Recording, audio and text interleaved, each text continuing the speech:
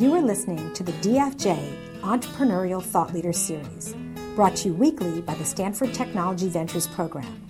You can find podcasts and videos of these lectures online at ecorner.stanford.edu.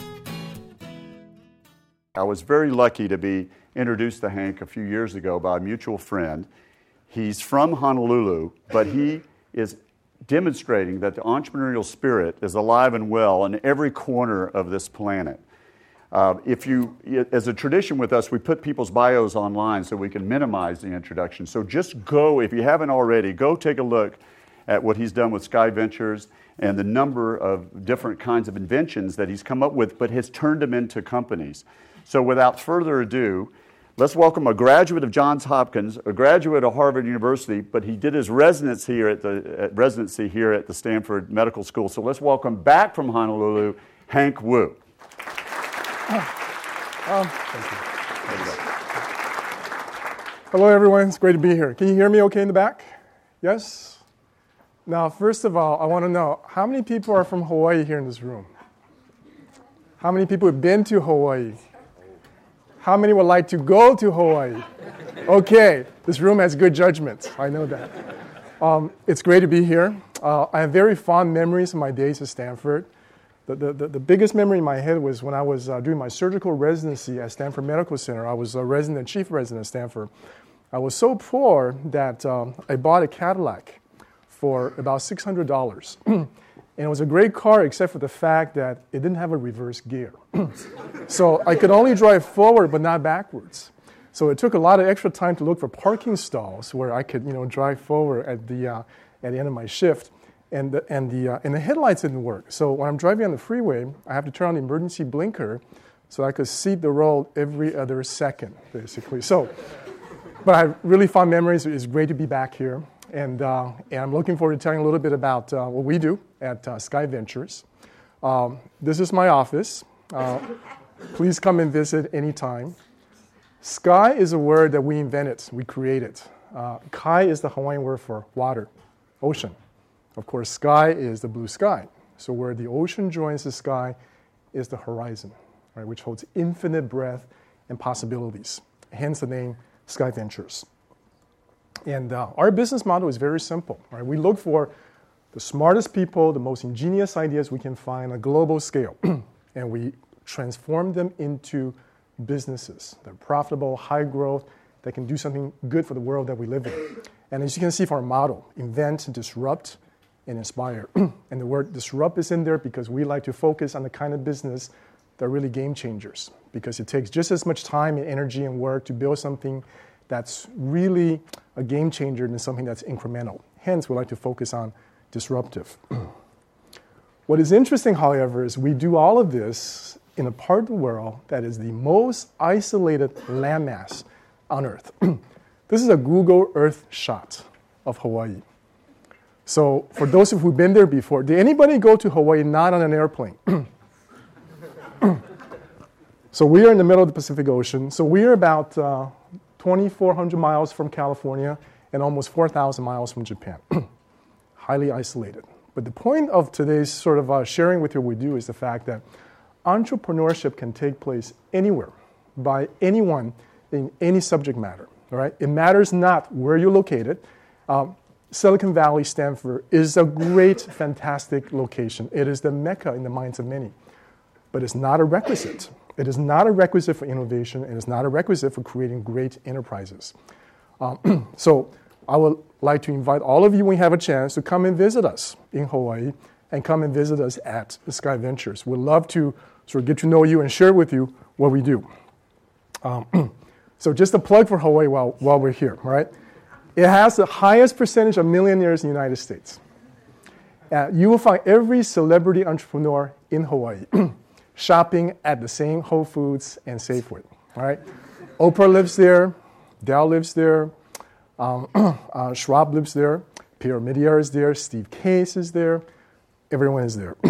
We have the longest life expectancy in the United States. And we have, in fact, Honolulu was voted one of the 10 healthiest cities in the entire world. Very ethnically diverse. For those of you from Hawaii, you know that. And we also have our own time zone, Hawaiian Standard Time. So when I was growing up, Hawaiian Standard Time used to mean 30 minutes late, basically. But this is also very interesting. The attractive lifestyle also makes us one of the largest importers of entrepreneurs in the entire world. I would say outside of Silicon Valley, we probably have the highest concentration of entrepreneurs who are between successes and who are between failures of anywhere else in the world. And it's the perfect place to incubate, to start, and to nurture the next really big idea. Besides, we're the most isolated landmass in the world, so no one really is going to steal your idea until it's been nurtured along far enough. And we take a lot of young people every summer. So last summer we had 15 interns, and we had kids from everywhere, including Stanford, Harvard, Yale, Princeton, Columbia, all around the United States and the world. In fact, I got a call in March of last year from the fellow who had did a summer internship with us the year before. He said, "Hey, Dr. Wu," he said, "I'm going to quit Columbia and start my own company." And I said, "Chris, that's great. Have you told your dad?" And so he finished Columbia, and he's now working in a company, with us. So, like many other companies here in Silicon Valley, our basic guidelines are not so different, right? Go after big business, at least $1 billion in market size. Strong IP, good management team, and everything we do, we hope at the end of the day will benefit the world and the community that we live in. We also pay a lot of attention to Asia and to China in all that we do as a very important market that we go after. Who's from China here? Okay, thank you. So we have a number of portfolio companies, 6 of which are really sort of very much in the midst of being grown and looking at exits. So I will share with you briefly some of these companies. And by the way, so Hawaiian style, Hawaiian time, all right? Very casual. If you have a question, raise your hand. I'll be happy to entertain them at any time. So we really have sort of 2 categories of businesses. One is in the area of novel materials. Right? These are materials that I think are great platforms that can grow in many different ways with multiple market applications. And so the top 3, TrueTag, CBI Polymers, and Igenix. TrueTag is an edible barcode that is extraordinarily information-rich, very inexpensive, that can be eaten and can tag everything that goes into your body, basically. So think about the implications of that. CBI Polymers is a green tech for environmental remediation, which I'll tell you a little bit more about, and it had a very large role in Fukushima in the last couple of years.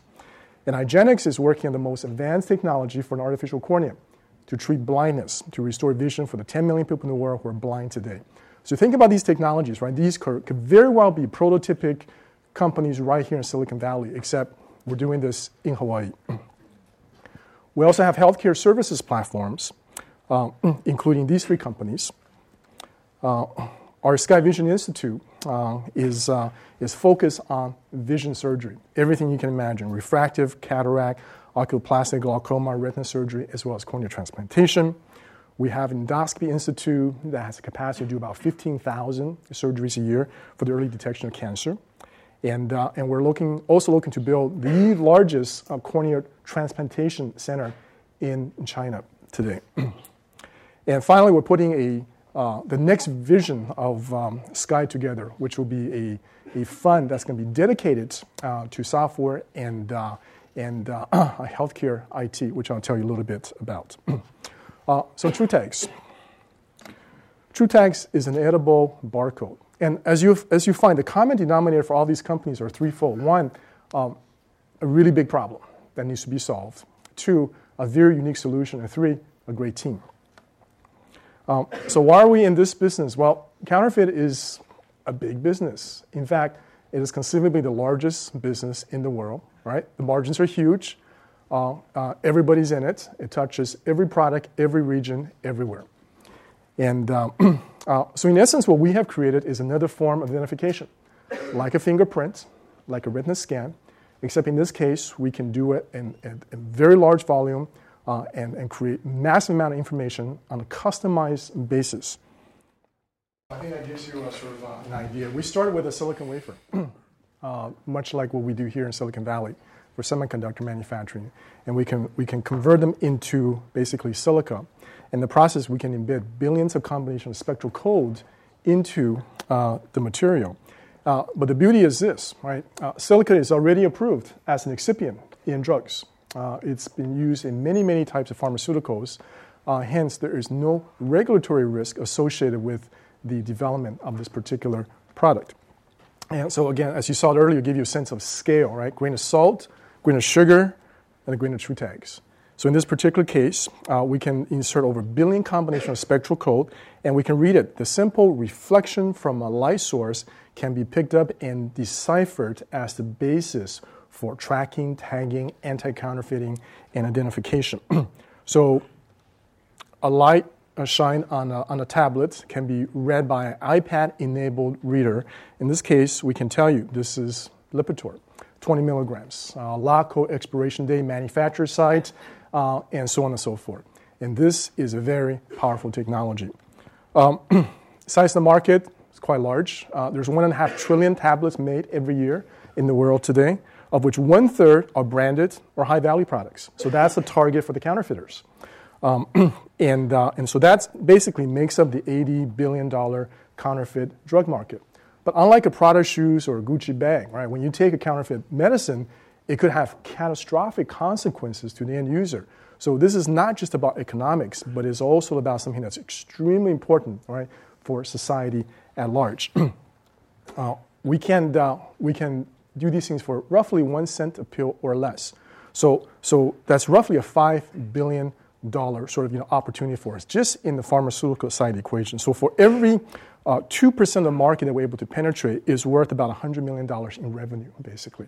So it's a powerful technology. It's an interesting sector, but we're not limited, of course, to pharmaceuticals. You think about all the different things that we ingest or things that we don't ingest, whether it's Chinese milk powder, whether it is computer chips, wine.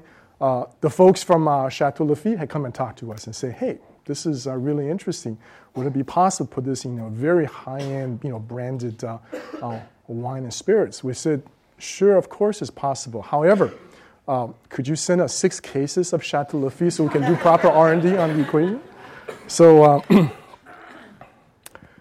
every one of our portfolio companies has an executive team that seasons and understands the domain extremely well. So Ken Mansfield is the president. He was the COO of a company that he helped started called Authentics. Started with 5 employees, just a startup company, grew to a point where eventually was sold to the Carlyle Group. Peter Wang is our chief operating officer, spent many years in Silicon Valley, very transaction-oriented attorney, was involved in the IPO of Leapfrog and Quaker Sports. And so great management team that understands the security business, that understands transactions. So that's Trutags. Any quick questions before I move on?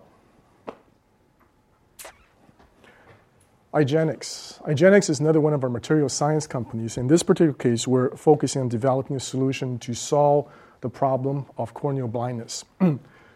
This company came to be when I was on an airplane flying back to Hawaii from California, and I sat next to an ophthalmologist who kind of shared with me sort of the problem of the world not having enough donors for cornea or organs at large. And so it turns out it's a huge problem, particularly in Asia, because of a number of cultural and religious reasons. Asians, by and large, are very reluctant to donate organs. So on the left, what you see is a picture of a blind cornea. On the right, it's the same cornea after transplant. So it turns out that more corneas are transplanted in the world today than heart, lung, liver, kidney, pancreas combined. It is the #1 human transplant procedure in the world. 10 million people in the world today could benefit from a cornea transplantation. The entire world's donor base is only about 100,000, which means 99% of the people who are blind in the world today will basically never have a chance to see for as long as they live. And that's the reason we embarked upon this project. So there, even with the 1% of the population that could conceivably access a human donor cornea, there are many drawbacks. The rejection rate is roughly 20%. So 1 of every 5 corneal transplant rejects because there's no matching that takes place. There's no ABO blood typing or matching. There's, of course, the risk of disease transmission with a human donated organ, and they have to be on lifelong topical immunosuppressive medication. So there clearly are limitations. So we have developed material from recombinant human collagen that has this very unique property to allow epithelialization and nerve growth to take place within the organ. We have now seen a fairly long-term follow-up in a group of patients that have been transplanted. And we have just finished the completion of a manufacturing facility that can supply basically the entire North American market right in Honolulu. And this material, interestingly enough, can be laser sculpted to give it the right refractive power, which makes it extraordinarily interesting and powerful, because conceivably this technology could be used not only to treat the 10 million people with corneal blindness, but to be used for refractive correction, things such as presbyopia as well, which impacts basically everyone over the age of 55. So our advantages are multifold, unlimited supply. We'll no longer be restricted by the 1% sort of lottery for someone who wants to regain their vision. Off-the-shelf convenience. If you're a surgeon, you want to schedule a case for 3 o'clock Tuesday next week, you can go ahead and schedule that surgery. You don't have to wait for someone to pass away, will and donate their cornea, for someone to be able to pick that up, process it, harvest it, and transport it to a recipient. And the fact that it allows nerve and epithelial growth is extremely important from a clinical standpoint, and no lifelong need for immunosuppressives. We have an opportunity to capture really a $2 billion market opportunity, but equally important, we have a chance to do something that fundamentally is extremely important from a humanitarian standpoint for the 10 million people around the world who are blind and who basically would never really have a chance without technology such as this. Doug Post, who was the COO at Vuzix, which was acquired by AMO for $1.3 billion, and then which sold to Abbott, $1.2, is our vice chairman. And Tony Lee from Silicon Valley, who's done 3 venture-backed medical device companies, all successfully exited, is our chief operating officer. So again, the same thing, right? Big markets, strong IP, great management team. Except it's done all in Hawaii. We also have a number of healthcare services companies. I'll go through these very quickly. We run a surgery center that has the capacity to do 15,000 surgeries a year with 13 surgeons. This is really sort of a very synergistic play with our core eye business. When you come to Hawaii, please come over. If you need to have eye surgery, it will be on the house. Just give me a call. This is the lobby of our center, and it's beautifully constructed. And this is part of a franchise that we hope to sort of expand throughout Asia and China as well. And of course, as I mentioned before, we do all types of eye surgery. And we also have an endoscopy center where we do colonoscopy, endoscopies for early detection of cancer. Similarly, if you ever want to have a colonoscopy, please give us a call.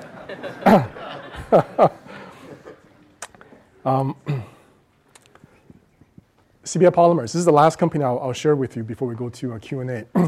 So in the course of developing our artificial cornea, we had to assemble a team that's really world-class in material science. And then we saw an RFP from the US government asking someone to develop material that could bind radioactive particles. So we had this group of really great scientists sitting around the room and say, hey, could we try this? Of course, that wasn't an area of our commercial expertise, but we certainly knew about materials and we knew about binding at a very deep level. So we competed for that prize. We won. We got a bunch of funding from the U.S. government, and then eventually developed a product in an arena that's for surface decontamination of radioactive and hazardous chemical materials. And so it turns out that this is an industry that's not the most advanced with respect to innovation. The disposal of hazardous waste has never been really a sexy area of pursuit for technologists. And but the cost of waste disposal, as you can imagine, right, is really tied to both the volume and the weight of waste that you generate, basically. So the economics are huge in this area. So we have developed a material that's got this exquisite ability to bind surface contaminants. And again, pictures are worth 1,000 words. So this is a regular asphalt surface somebody's driving. You can see the oil and the grease and the grime on that surface. You apply this blue gel, you wait for it to dry, and when you remove it, I think you can appreciate that on this slide. You can see the area in the back has already been power washed 3 times. Everything has been picked up and contained in that particular gel. This is mold and mildew on a concrete sidewalk. You can see the before, the during, and the after.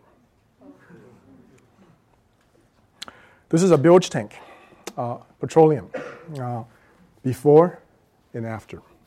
And so imagine the amount of labor and cost savings involved in the deployment of this particular technology.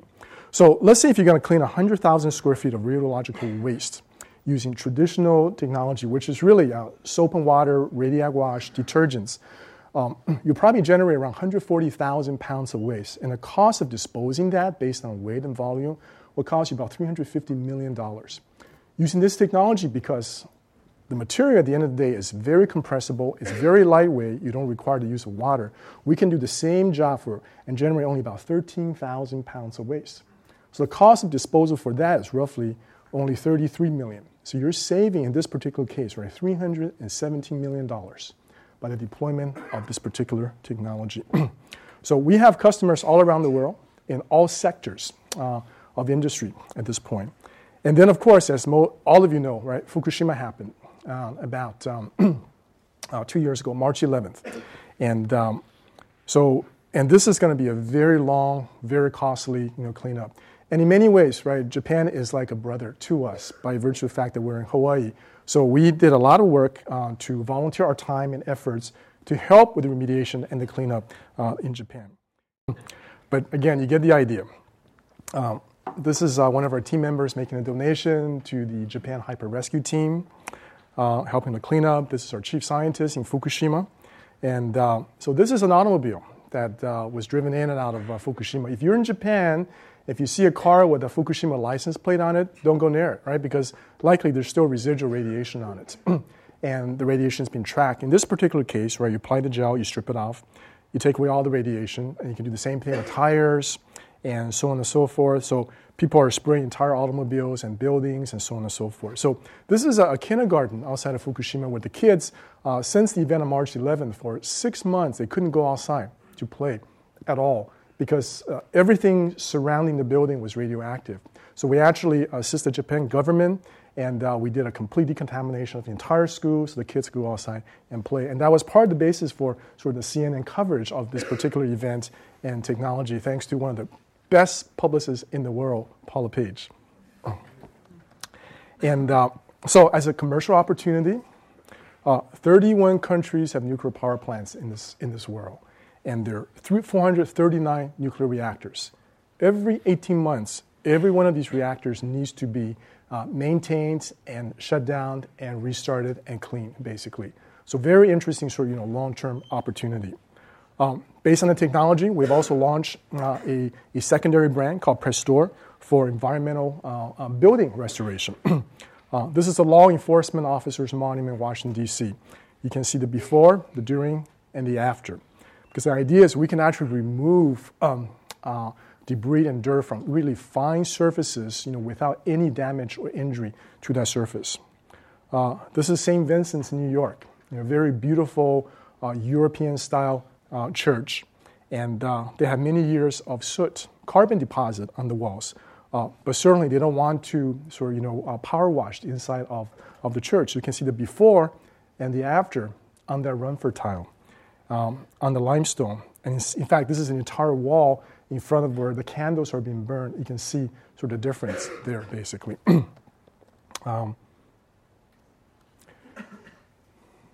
CBI polymers.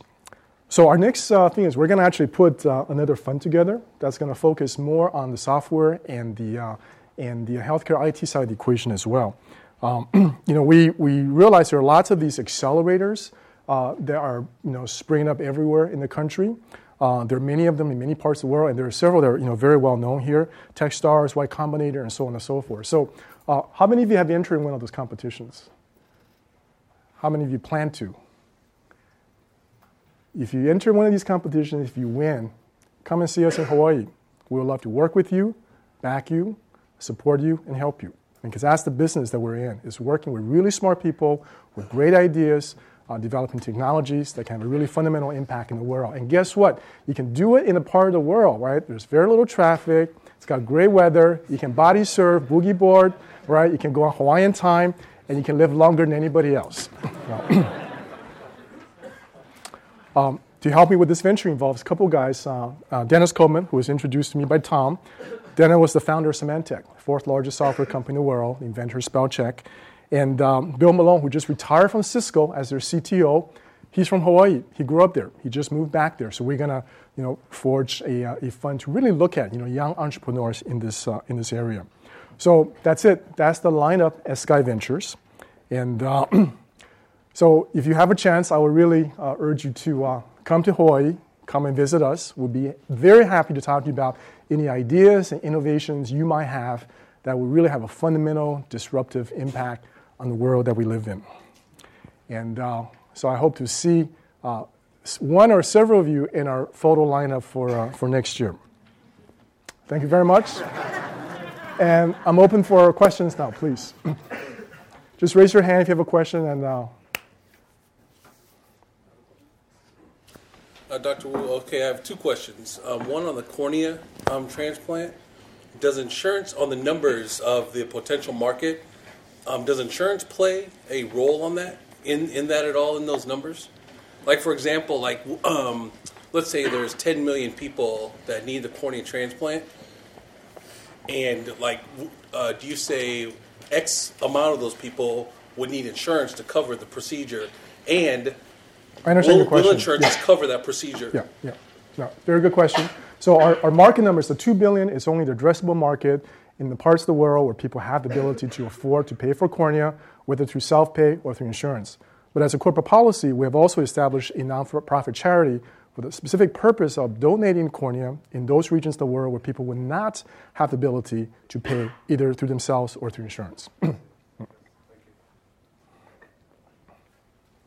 do you make sure your entrepreneurs don't just go surfing all the time?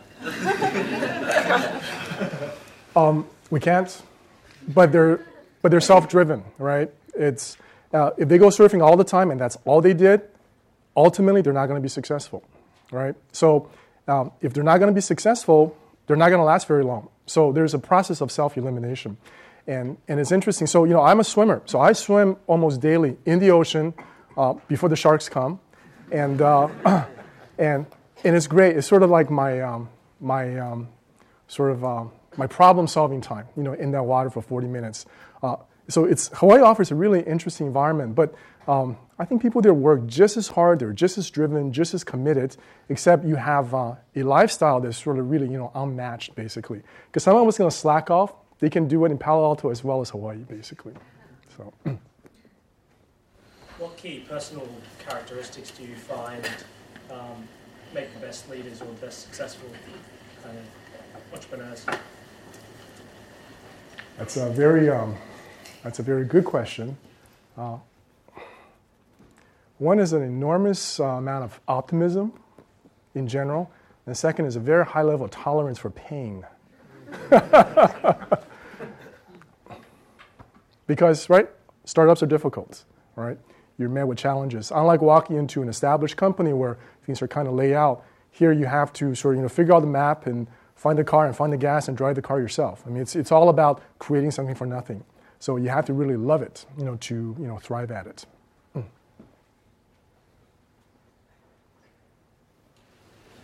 Just more specific questions about TrueTag and the scalability of the problem.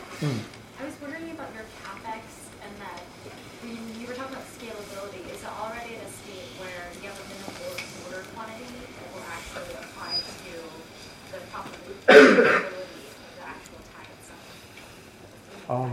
Yeah, very good. What do you do, by the way? My do business development. For?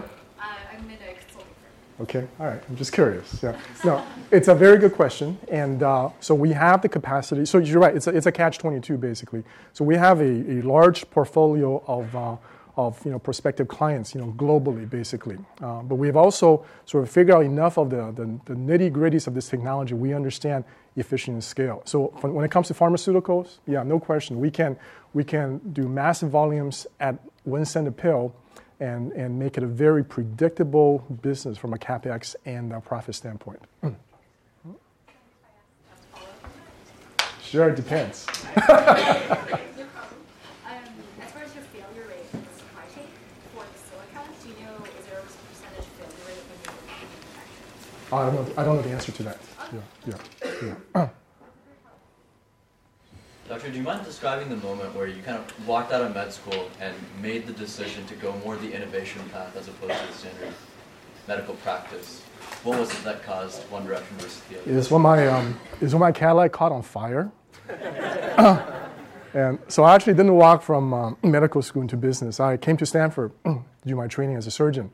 And so I got into Stanford. I was resident. I was chief resident.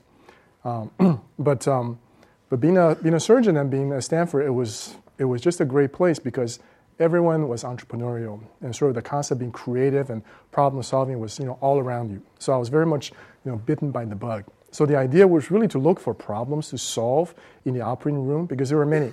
And eventually we got into the business of creating, inventing devices and solutions that could solve these problems. And we discovered, sure enough, there are people who would invest and pay large sums of reward for coming up with a great solution.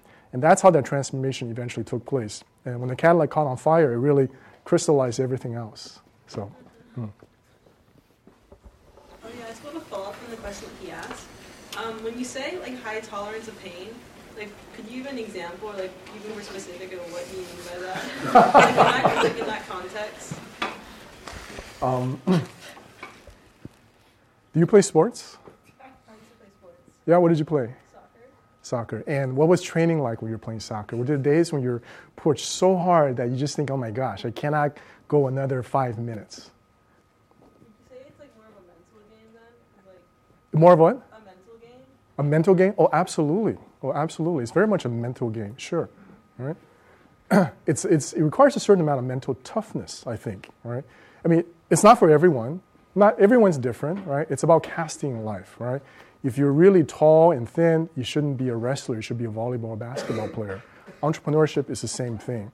Some people thrive in conditions where there's uncertainty and there's challenges and imperfection. Other people really hate that. So it really selects for different sort of people. No right or wrong, no good or bad. Just everybody's different, basically. And So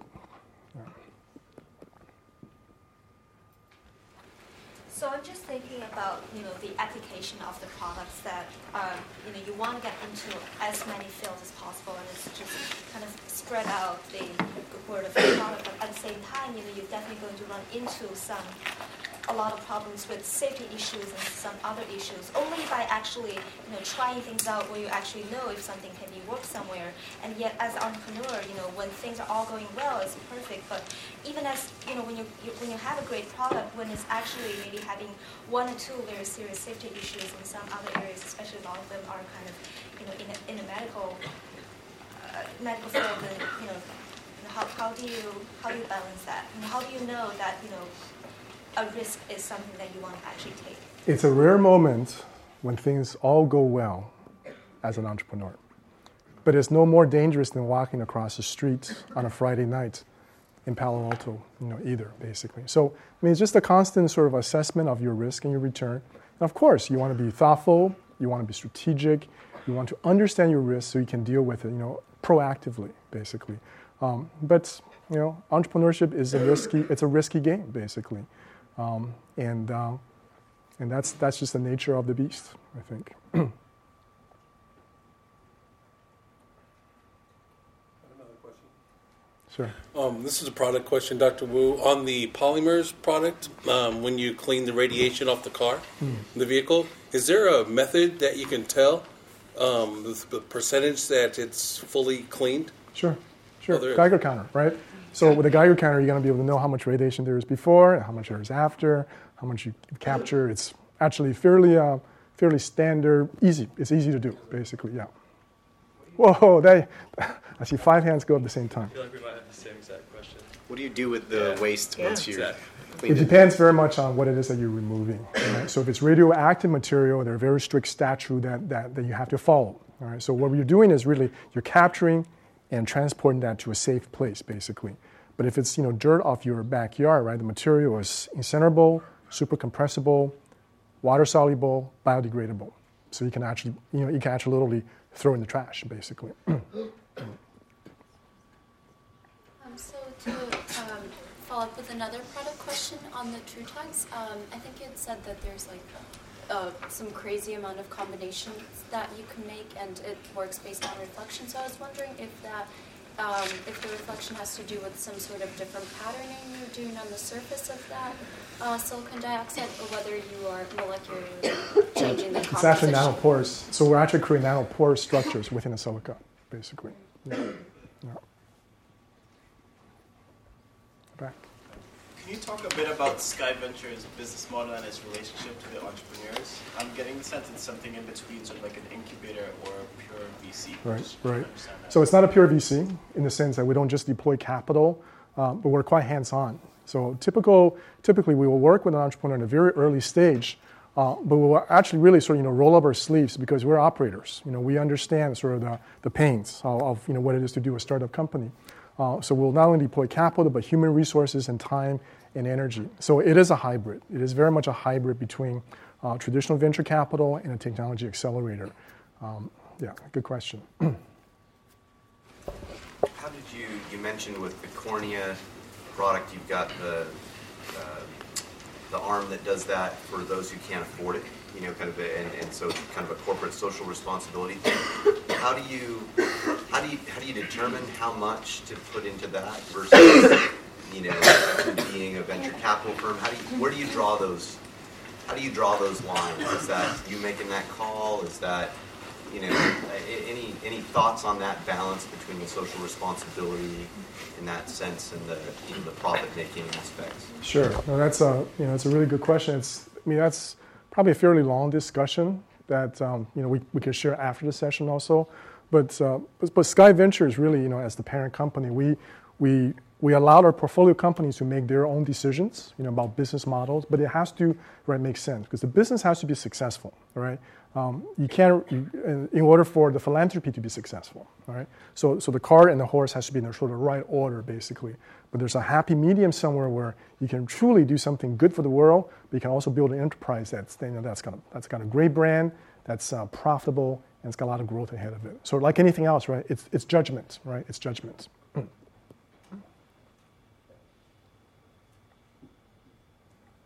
Also about the cornea transplant, how did you expand the market in China and kind of adapt to the healthcare system? Wait, I'm sorry, say it again. How did I what? Expand the market in China and Asia. Are you from China? Yes. Yeah. Which part of China are you from? I'm from Shandong. Where? Shandong province. Okay, I was just there. Oh, cool. Qingdao. Yeah. The healthcare system is very different. Yeah, it's very different, but it's changing, all right, and it's evolving. I was in Shandong just last year. I went to Qingdao, and they have the largest cornea transplantation hospitals in all of China, and but their volume is not very large because there's a lack of donors, basically. So I think China it's a powerful economy. It's developing very quickly, and things are evolving. And I think, but it's a very different system. So our basic approach in China is to work with very strong Chinese partners, right, that can understand best ways to sort of enter that market and work that market. What we provide is a very fundamental technology, right, a source of supply that is extremely rare and valuable. But we cannot go and learn the system in every country from scratch, right? So for China, for Japan, for Korea, for Europe, for that matter, right? We're all working with local partners, basically. So that's our fundamental approach.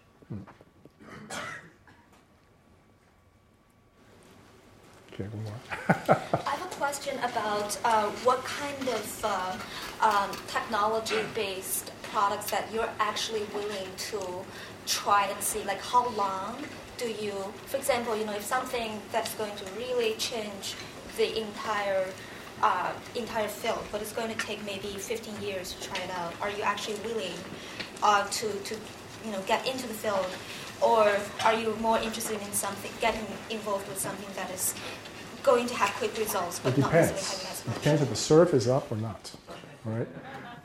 Something that's going to take 15 years is best at a university. Well, that's the function of a university, of an academic research institution, right? Is basic fundamental knowledge, basically, right? We would love to be in a position where any of you have an idea, right, that we can prove if there's validity or concept in a commercial marketplace, because there are tests you can do, right? We're not in the business of creating fundamental technology from scratch. because that's unpredictable. It could take you a year, it could take you 100 years, and we don't have 100 years, right? So really it's about testing and validating commercially viable ideas, but not fundamental research, right? Fundamental research is for the university, basically.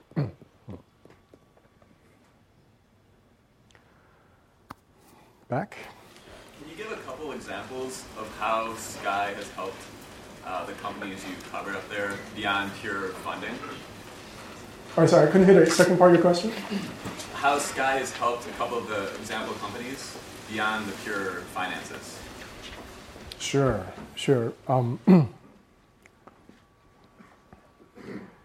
In a number of these instances, we're sort of the founder, if you will, of the business, right? So in the case of TrueText, for example, right, it was a very smart scientist who had a great innovation, right? But there was no management team, there was no initial proof of concept, there was no development of the reader technology, there was no manufacturing, right? So we as Sky actually played a role as part of that founding team, if you will, right? We set up these different components so we can do proof of concept, demonstrate there's commercial value, and then ramp from there, right? So yeah, de facto, we are a founder in many of these businesses, if you will, much more than just a financial investor. How do you normally find the technology for these businesses? So you say that you're in the business of really accelerating commercially viable technology, but what kind of strategies do you use to find where this technology is being developed so that you can bring it to market? It's like anything else in life, right? It's serendipity plays a part in that, and it's also about sort of the the network. So for me, we have a lot of network through my alma mater, right? Hopkins, Stanford, Harvard, and the likes. We do a lot of work with different universities. We fund different types of research. We have 15 interns that comes through our shop every year, and every one of them bring like really unique, interesting ideas. But we're in the business of people more than anything else, right? It's about connecting with really smart people who with a dream and a vision to do something different. But no one person can do that alone, right? It takes a lot of efforts, and it takes a lot of sort of an appetite for risk to make that happen. So we're in the business of people, really, and so I'm really glad to be here today, because I suspect one of you or many of you have such an idea or have such a sort of a dream in your minds, basically, and you are exactly the folks we want to be talking to, basically. Very hands-on question. What do your interns do? On the first day of their internship, we require everybody to learn how to do CPR and use an automatic defibrillator so they can save somebody's lives during the course of their internship.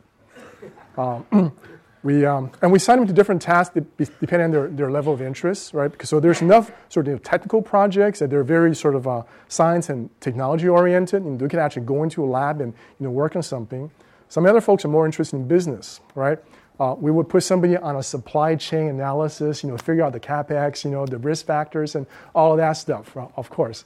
But we require every intern to make a presentation at the end of the internship on an idea that they would like to pursue, right? Kind of a full-blown business plan, right? Think through this. What would it take? Why is this worthwhile? How do you make it a big business? How do you plan to do it? And because we want everyone to have sort of some presentation skills, so they can go out there and pitch an idea when they're done with this internship. So it's fairly it's fairly flexible, actually. So you seem to be a very busy man compared to all these new adventures you're involved in. How do you distribute your time?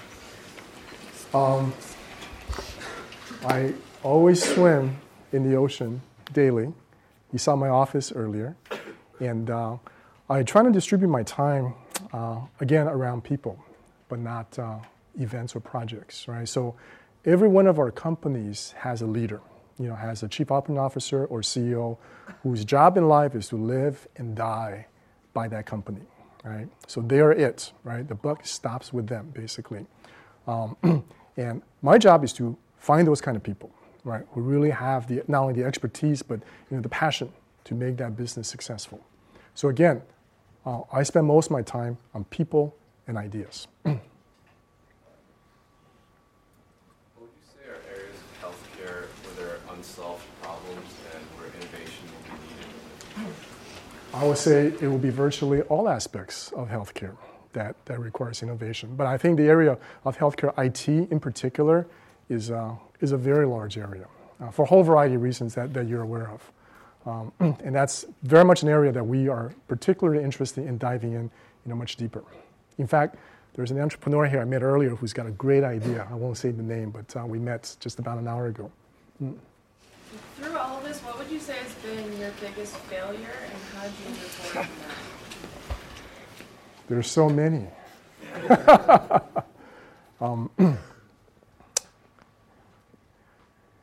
Instead of giving you sort of one, I think maybe I can sort of summarize for you, right? At the end of the day, there are a lot of factors that have to work in concert for one of these ventures to be, ultimately successful. And timing is one of them. Right? Because you operate in an environment where there are lots of other smart people in the world with equally great ideas. You operate in an environment where there's lots of funding and resources in this world chasing after, great ideas, right? So I guess the big challenge is, you have to know sort of, where you are relative to everything else. I tell people it's like sailing, right? You got to have a great ship, which is your technology. You got to have a great crew, and so they know how to sail. But you also got to have wind, basically. And you can't do it if one of the three variables are missing, basically. So we've made all kinds of mistakes, of course, right? Picking the wrong guy for the management, right? There are people who have perfect resume, but when they show up, right, when they have to make their own Xerox machine or get their own coffee in the morning, they're shell-shocked. They say, oh my gosh, I've never done this before. What am I going to do? You don't know that till they really show up, all right? You have technology that looks fantastic, and a week later, right, someone equally smart comes up with something that completely obviates, that particular technology. So these are all things that happen. And but as they say here, right in the Valley, right, you want to fail early so you can go on, right? And nothing wrong with failure. The worst thing is never taking a chance in the first place. So what are the key aspects you look for in the people you surround yourself with? It's very simple.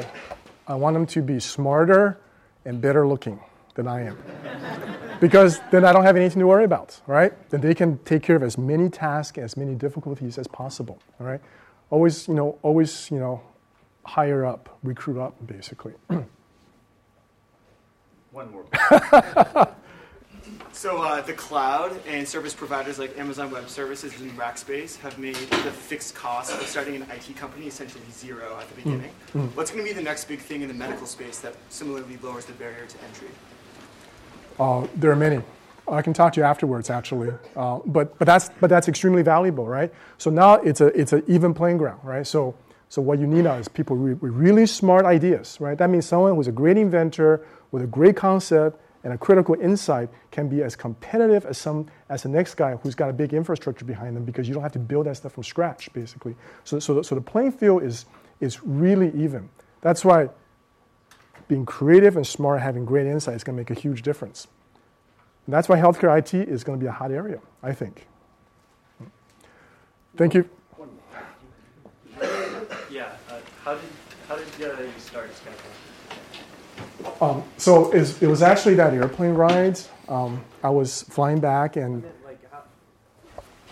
Like the initial capital had to come from somewhere. How did you, this is our first project, our first company that we're going to start with. How did that all sort of start? It's like the old-fashioned way. I went home, sat down, took out my checkbook, and started the company, basically. Yeah. Yeah. All right. Thank you. Thank you. You have been listening to the Draper Fisher Jurvetson Entrepreneurial Thought Leader Series, brought to you weekly by the Stanford Technology Ventures Program.